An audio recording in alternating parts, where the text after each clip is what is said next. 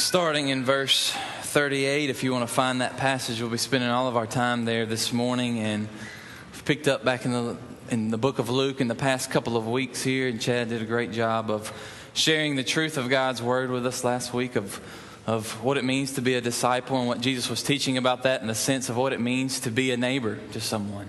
What it means to primarily love God with all of our heart, soul, mind, and strength and body, and then to love one neighbor as itself. And then we come to this passage in Luke chapter 10. And this story of this account of Jesus in the home of some beloved friends. And what I want you to do this morning, it's a pretty familiar passage to most of us. I want you to just hold it there because we're going to be looking in Luke and even backtracking a little bit to get context. But if you would just have it there in your Bible, if you just put your finger in it and just kind of close it up and kind of have your spot there. And I want you in your mind just to picture this the first time of you hearing this story of Mary and Martha and Jesus being in their home, and just listen to the Word of God and this story and thinking through the truths of what is this saying about us as disciples of Jesus, because that's what we're going to be looking at this morning. So it already began to process in your mind what this is saying and what God is wanting to teach us through this story. Jesus was coming into a new town, in this town that was actually called Bethany. And there was a woman there named Martha. And she welcomed Jesus into her home. And now Martha, she had a sister, and the sister's name was Mary. And Mary was sitting at the feet of Jesus. And she was listening intently to his teaching and the words that he was saying. But Martha, she became very distracted with much serving and all that was needing to be done. And she went up and approached Jesus and she said, "Lord, do you not care that I've been left to serve alone? Will you please tell Mary to come and help me?" And Jesus answers to her and she says, "Martha, Martha, you are anxious and you're troubled about many things, but only one thing is necessary. Mary has chosen the good portion, and it will not be taken away from her." Will you pray with me?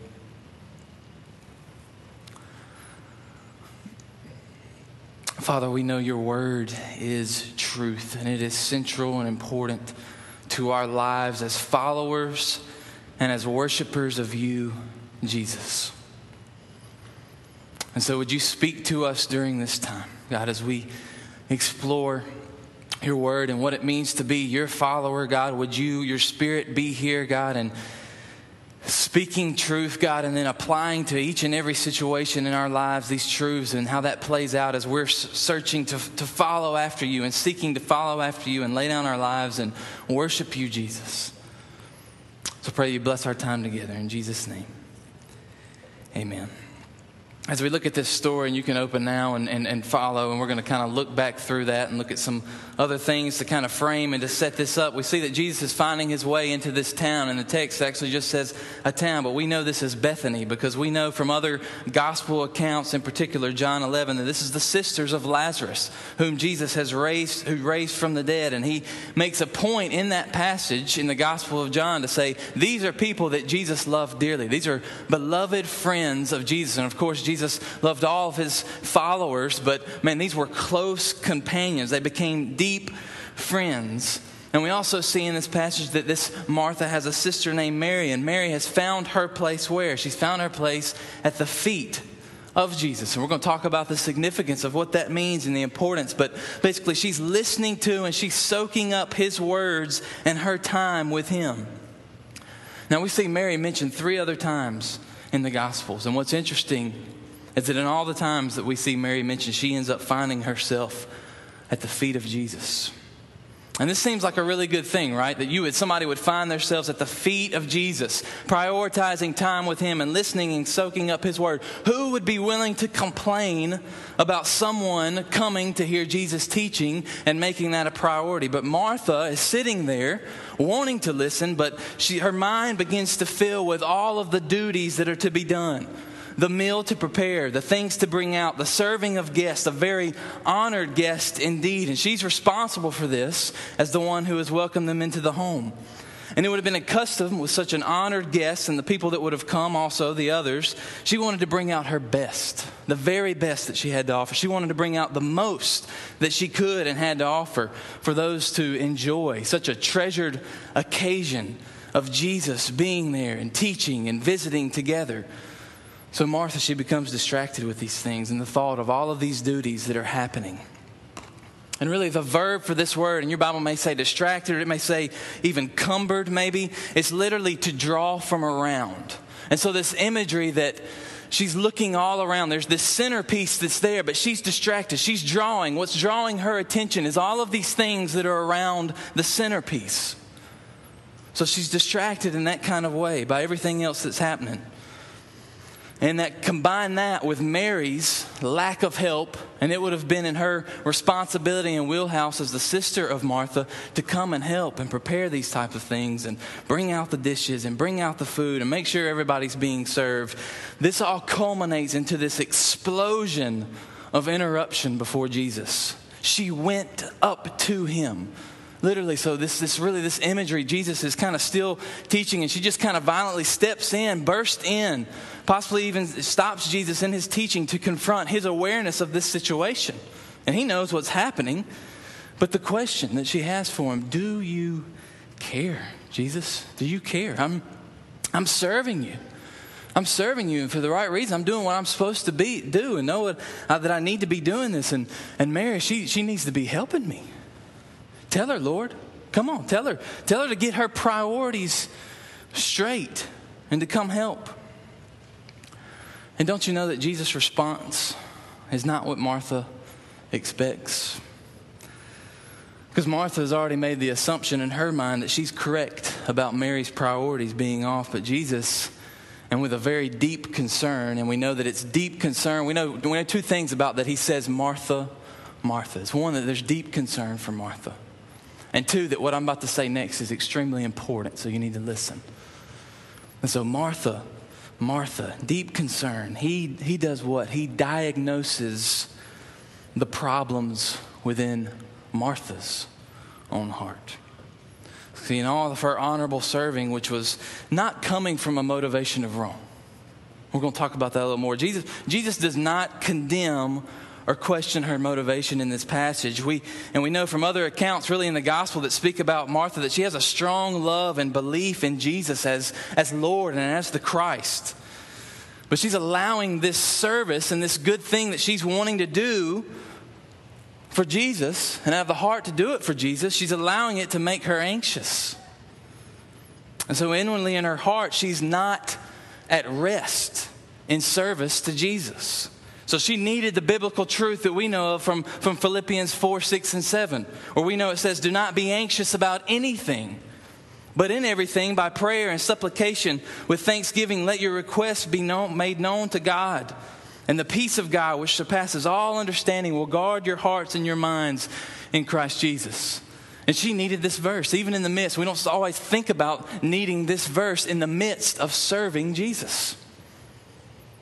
But she does. And we do. And this unrest in her heart is visibly showing itself. And that Jesus says, you're anxious. That's revealing that he knows her inner heart. And that's proving to show itself in the external, that she's troubled. Visibly, you're able to see that she's upset, that she's troubled, that this is bothering her, that her inner anxiety has come to show itself in trouble. You could see it on her face. You could hear it in her tone. And so Jesus' response to Martha is not a condemning of her service to him. It's a redirecting of her heart as a disciple of his. And it's an affirmation that Mary has chosen something good to be at his feet, listening to his truth. So I think as we look at this story of Jesus, there's some important things that we can learn from it and that we're going to need to know. And to help us with some of that context, we need to know a few things about this. So one is this, that this is not just a story in which we're able to make some black and white conclusions and say that we all need to be Mary and that Mary's the good guy here and Martha is the bad guy. Okay? Two is that this is not a story in which we get to choose and say, well, some people we would identify and say, yeah, I find myself more of a Mary, and then here I find myself more of a Martha. And through my personality and the way that I am and my giftings and things like that, I'm a Mary. Or maybe you would say you're a Martha. In fact, this story, when we look at context of where it's at in Luke, it's not really necessarily even about Mary and Martha. That's not the main thrust of what's needing to be taught here, is this compare and contrast between these two different people. Because they're both disciples of Jesus, wanting to love Jesus and serve Jesus. In its main thrust, this passage is a story that's centered on Jesus and our proper response and attitude towards him as his disciples. And so really to help us see this, we need to frame up this passage in Luke. So I just want to frame it up quickly, and I'm not going to be long in this, but even going all the way back. So we've been walking through Luke now all the way to 10 chapters. We're coming to the end, and Luke is making a case. He's making a point of the account of Christ and who he is, what he taught, what he did, how he called his followers, and how we're to live as disciples of Jesus. And so Luke 1 through 8 is painting this picture really of the story of Jesus. Obviously him coming into this world and how that unfolded, and even the launching out as you get into Luke 3 and 4, the importance of the Spirit of God coming upon Jesus and him launching his public ministry and his teaching ministry. And so at first emphasis is given on that, and then emphasis shifts to what he says. What is Jesus saying? What does Jesus teach? And we'll see even more of that. Luke will shift back to saying the emphasis right now is I want to show you what Jesus taught. And we've seen some of that through Luke. And then emphasis becomes given to what he does. What does Jesus do? So even starting in Luke 8, we start to see this. A couple of chapters even back. And if you want to flip through, you can. But if you just want to listen, you can trust that this is what's happening in Luke chapter 8. We begin to see that this story of Jesus calms a storm. Luke wants you to know Jesus has power and authority over nature. Then we see a story where he's able to cast out demons from this man who's been possessed for many years. And so showing that Jesus has authority, spiritual authority, over demons and over darkness and over Satan. Then we see this story where he heals a sick woman. He wants to show us, Luke is trying to show us, Jesus has authority over sickness. And then he brings a dead girl back to life. He wants to show us by what Jesus does, Jesus has authority over death. He can bring people back to life if he wants to. And then in Luke 9, even further, still emphasis on what does Jesus do and what do we learn from that? Jesus is able to take a little bit of food and make it feed thousands of people. And then in Luke 9, his disciples begin to understand them. The emphasis becomes on people. And Peter, who begins to say, man, Jesus, he asks him, who am I? Peter says, you're the Christ. You're the Christ. You're the one who's to come. And so his disciples, after seeing all this, they begin, and not a full understanding, they begin to get an understanding of this person that they're following and his authority and who he is and what he does. And then in Luke 9, we see where a little bit of a shift of attention begins to take place, where it turns into this. What does it mean to respond to someone like this? What does it mean to respond to someone who has the proven power and authority over nature and demons and who is taught in this kind of way? What does it look like to follow this Jesus who can do these things and who has this authority and who says these things? What does this look like? And in Luke 9, Jesus starts painting that picture. And Luke is wanting to emphasize what that picture looks like to respond to somebody like Jesus. He's painted a well picture of what Jesus taught and what he did and his authority. And so what does it look like to respond? What did Jesus say it would look like to respond and be his followers? We come to Luke 9, 23 and 24, and Jesus says, it looks like this. If anyone would come after me, let him deny himself and take up his cross daily and follow me. For whoever would save his life will lose it, but whoever loses his life for my sake will save it. And then what else? Luke 9 goes on to paint more of a picture. What does it look like to be a follower of Jesus? Because it seems like that would be a high position, right?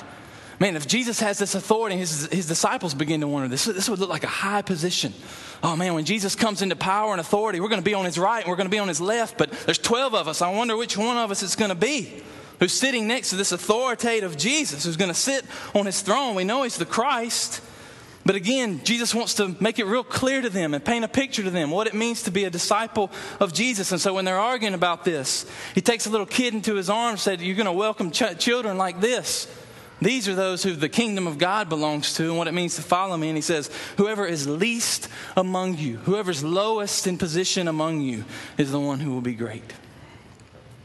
And at the end of Luke 9, the picture continues to be painted of what it means to be a follower of Jesus as word's gotten out about Jesus and the authority and the miracles he's able to perform and all the things that he's done and taught. And so people come say, I want to follow this Jesus. The crowd's being worked up. People are starting to follow him. I want to follow you, Jesus. But let me do this and let me handle this and let my priority be this. And Jesus says, this is what it looks like. Let me paint a clear picture to you what it looks like to come and be properly responding to who I am and be my follower. Jesus said to all those folks, no one puts his hand to the plow and looks back is fit for the kingdom of God. And that leads us right into where we've been in the last couple of weeks in chapter 10. Where Luke even gives more specific pictures of what it means to be a disciple of Jesus. Hence, kind of coming in the application process that he's wanting to paint. Because we see in the beginning of Luke chapter 10, and Brady shared this message with us, he sends out his disciples to do the works that he's been doing. So if you're going to be a follower of Jesus, you're going to go and you're going to do the works of Jesus with the power of Jesus. You're going to preach the message of Jesus, and you're going to see the authority of Jesus used through you. You're going to get to be a part of that. So he sends out disciples. You see that at the beginning of chapter 10, sending out the 72. So he's calling us to be ambassadors for his name, missionaries. And it won't always be easy, is one of the points that are made in there. And then he calls his disciples, and what we looked at last week, to be neighbors. To be neighbors, to not sit back and say, who is my neighbor? But to actively be pursuing to be neighbors to others who are in need and who are around us, even if it's inconvenient to us, even if it's to the point of letting them have your clothes and your donkey and spending some money on their hotel room. So Jesus has given some specific pictures of what it looks like to be his disciples. And if you look at all of this that I was just saying as we focused our attention in Luke 9 as Luke's beginning to focus what it looks like to be a follower of Jesus, we would be tempted to wonder, who would want to be a disciple of Jesus? Who would want to die to self, become the least, put off all other priorities, go preach a message that's not always well received, and be constantly inconvenienced by people who are in need, who are all around us? Who would want to do that?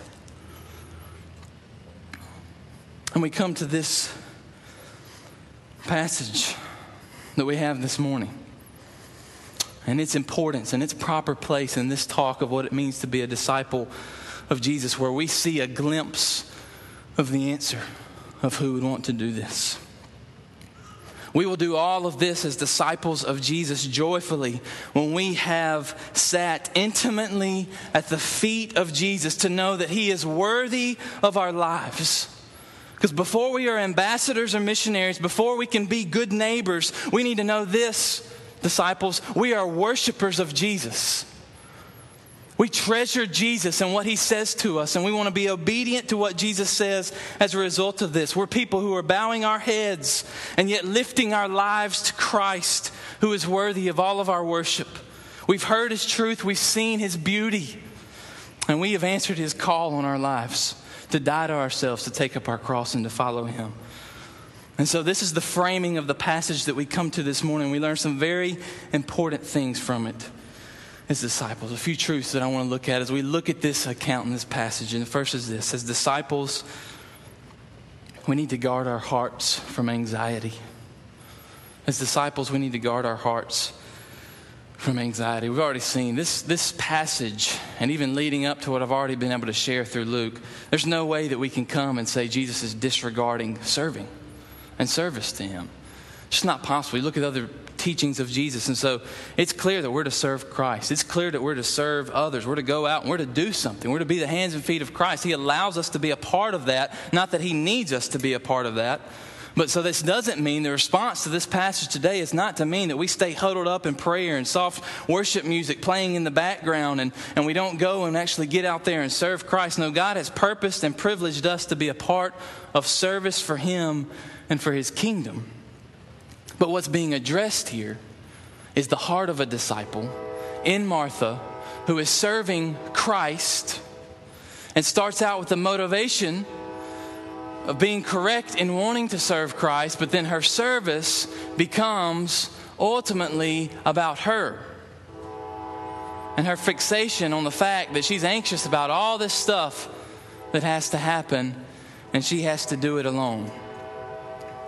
It's kind of these urgent matters. What we can learn from Martha is that in the smaller things of life and what can seem urgent, even in serving Christ, this has to be done. This has to be done. This call needs to be made. This person needs to be visited. I need to take this food to them. This needs to happen and this needs to happen. Of all of these things that can seem urgent, and over time, all of those things that seem urgent and have to happen right now and right then, they overtake us to where we lose keeping time with Jesus as central to being able to serve Jesus and to serve others. In this passage, really what we look at and we see it's possible to serve Christ with the motivation of even exalting Christ apart from resting in Christ. And this seems, we can look at Martha and be like, this seems, why would she get so anxious? Because at the end of the day, we know Jesus isn't in need of food. He can provide food for himself. He's multiplied food to thousands.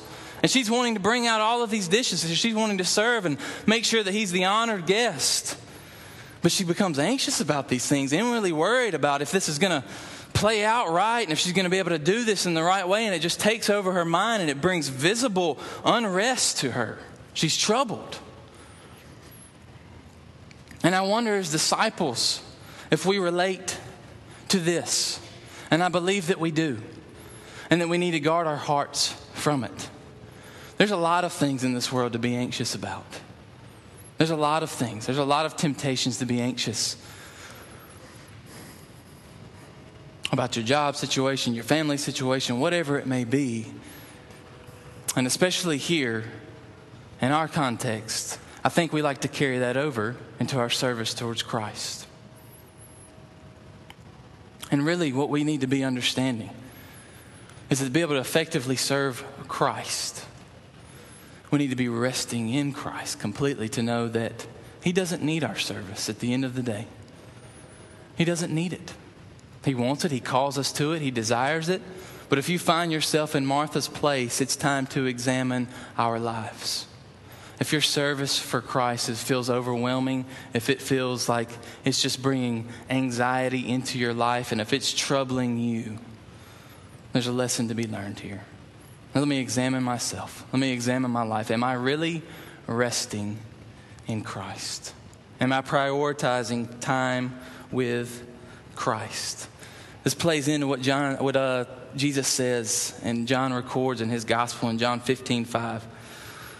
And one of the commentators on this passage, I love what he says. He says, as few things are as damaging to the Christian life as trying to work for Christ without taking time to commune with Christ. Jesus said, for without me, without abiding in me, you can do nothing.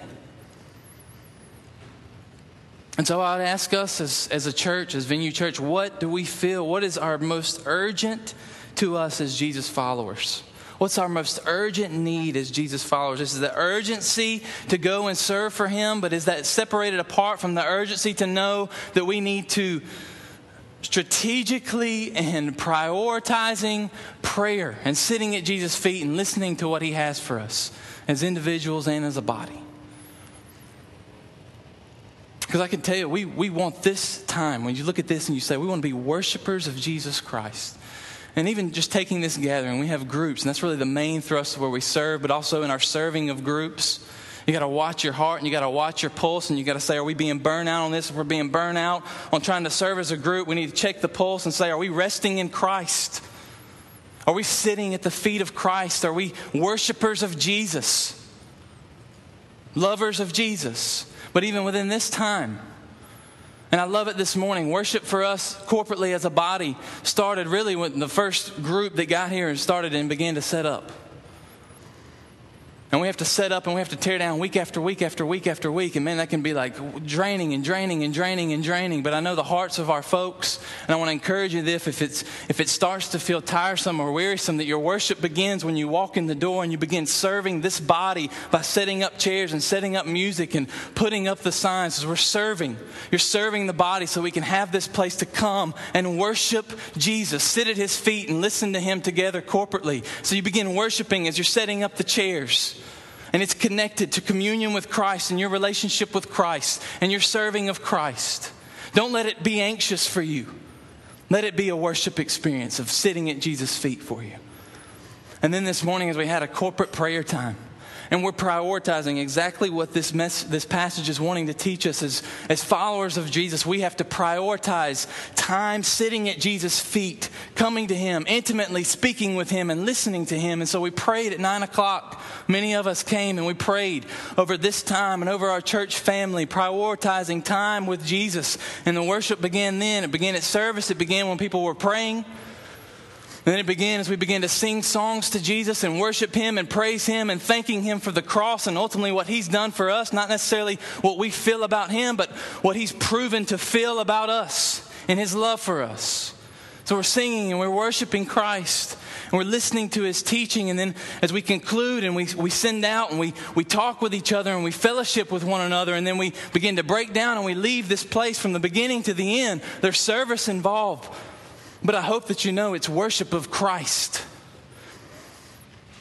And I pray for the protection of the guarding of our hearts that would not become anxiety within us. And if it does, that you check the pulse and say, I need to sit back. I need to spend some time at the feet of Jesus, listening to Jesus. So as disciples, it's important we guard our hearts from anxiety. Secondly, as disciples, we need to guard against constant assessment of others. And I won't spend much time on this. But we look at a part of the diagnosis of Martha's heart by Jesus is one, you're anxious, you're troubled. It shouldn't be this way.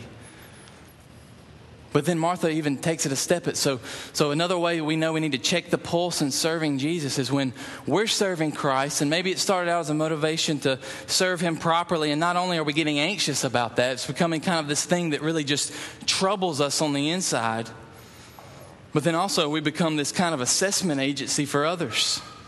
And I'm not talking about deliberate sin here where we look at others and we know that as people who are committed to each other, we want to make sure that we're following Christ properly. And so when we see a brother and sister that's walking in a sin out of a motivation of love, we want to step in. We want to begin praying for them first. And then we want to begin walking with them to restore them into this relationship with Christ and bring them running to the cross of Christ, become a follower. But in instances where it's not like that, it's not this clear sin in somebody's life, but don't we do this? We begin this assessment process of others. I'm serving, I'm doing this, and what are they doing? What are they prioritizing their time and their lives with? Look at how they spend their time and their lives and all of this and all of that. And that's exactly what Martha is doing. That's what she's doing. She's dragged in Mary to this situation of her serving for Christ when she should have just focused on serving Christ, resting in Christ, not being anxious about it. And it's really got nothing to do with Mary, does it? And Jesus affirms that. Mary's in a good place where she needs to be. She's prioritizing what she needs to prioritize right now and in this moment. And so something to guard our hearts and our lives against, you need to check the pulse. If you find the tendencies in your heart and your mind and your life to begin in a really, and it doesn't have to be a judging way, but an assessment way where you begin to assess other people's lives and times and talents and resources and assess and say, I don't know if their priorities on the kingdom or not, on Christ or not. And that's not our role in that. Let's serve Christ. Let's rest in Christ. And Jesus is affirming Mary's position at her feet. I heard this quote. It says, a community suffocates when all of its energy is being spent on being an assessment agency for one another.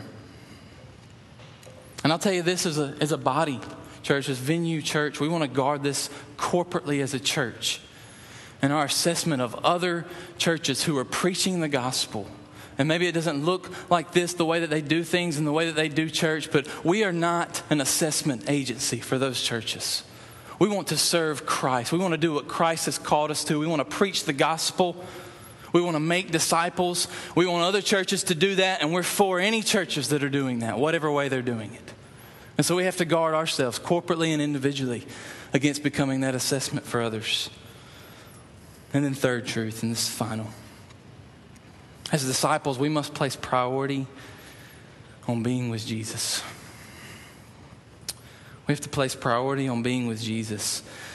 Where Mary finds herself, and I said we'd come back to this, she finds herself at his feet. Now this is a symbolic thing with really different meanings, and I kind of want to, and different understandings, and I kind of want to break some of those out. This would be for other disciples. There's other rabbis who are teaching, and they would have followers, and this would also be a phrase that would be used for them, that they're sitting at their rabbi's feet or their master's feet. That's where they would find their place in a spot where their rabbi or their master is beginning to teach. And so this is where Mary is at. And so one breakout understanding of what this means is that we need to know our proper place when we come to Christ. Mary doesn't find herself, nor with any of the other disciples or anybody with their rabbi, trying to sit to the left of the right of their rabbi. No, they purposely go to his feet. So this is my proper place. You have the teaching and the knowledge that I want to hear, and I need you, and I need to hear it. So that's first what we need to know when we're sitting at Jesus' feet. We don't come saying we're looking into our lives and we know situations in our lives and Jesus, you need to speak this certain thing into my life. No, we come kind of with an abandonment before Jesus at his feet saying, I need you. What's your truth for my life? I come in total abandon, knowing my proper place before you. You know, what's interesting and what a point that really needs to be made at this passage is Mary is not worthy to sit at Jesus' feet. And many, many people would have thought this, more so than if a male would have been sitting at Jesus' feet as his disciple. There would have been ruckus happening about this. Mary, a woman? Because this really wasn't allowed in their culture. Why is this woman able to sit at the feet of Jesus, of her rabbi, and listen to his teaching in this way? That's a spot only for the men. And so many would have exaggerated and over-exaggerated this point. She's really not worthy. The fact that even men sat at the feet of their rabbi showed us this position that we're not worthy. That they're the ones that we're gleaning insight from. But with Mary, it's really highlighted. It's highlighted that we're not worthy. And I believe that's the point. The point of what Jesus wants to make and what this story wants to make. None of us are worthy at all to sit at Jesus' feet. But that Jesus' grace knows no boundaries or gender or unworthiness. He desires all people to hear his word and his truth. And we have to learn this as his disciples. To make his church, it's his church, he's the head of the church, a resemblance of the environment that Jesus created when he walked this earth. And that environment was that all are safe to come and hear my truth.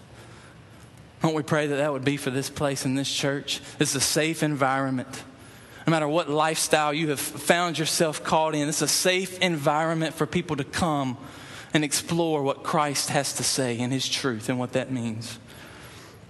And so not only a position of showing that we need to hear from you, that we're not worthy, and so we're sitting at your feet, but also would be a position to listen.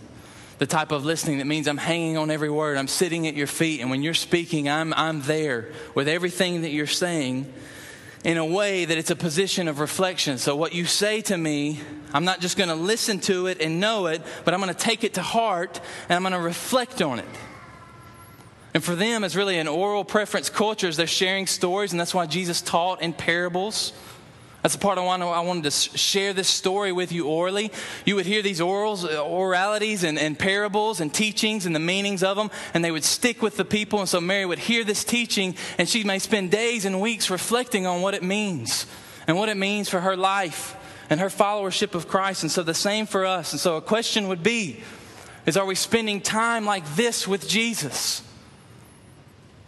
Because we can have a time with Jesus that we've designated a time where I'm going to get quiet with Jesus, but is it this kind of time? Where it's a time where we approach Jesus saying, I'm not worthy to come to you. I'm not coming with any prerequisites of what I need you to say to me right now, but I'm coming open-handed before you at your feet saying, Jesus, I need you. I need you to speak to me. I need time with you. And I'm going to listen to what you say, and I'm going to take it to heart and reflect on it. And I'm going to spend days meditating on it. And let your Spirit apply it to my life. That's the kind of sitting at Jesus' feet that's in question, that's in mind here. And you know, Mary, there's a lot to learn from her as a follower of Christ. She found herself at Jesus' feet often. I mentioned that before. 3 times in the gospel, all times she's at the feet of Jesus. She found herself soaking in every word in this situation of what Jesus was saying and reflecting on his teaching. And then in grief, after her brother Lazarus had died, she runs out just as Martha did. Where were you, Jesus? Well, Mary runs out, but guess what she does? She falls at his feet. In this time of great grief, she finds herself coming to the feet of Jesus. That's where she knows to go. And then in John chapter 12, we find her at the feet of Jesus in a beautiful picture of sacrificial worship, where she's preparing Jesus for his ultimate death. And you're probably familiar with the story. In this story, people also have a problem with Mary being at the feet of Jesus. She breaks open this expensive thing of perfume and she begins to pour it out on Jesus' feet, symbolically representing what she knows is his coming, of the sacrifice that he'll make for her and for us. And she takes her hair and she dries his feet. And people had a problem with it then too, but she didn't care.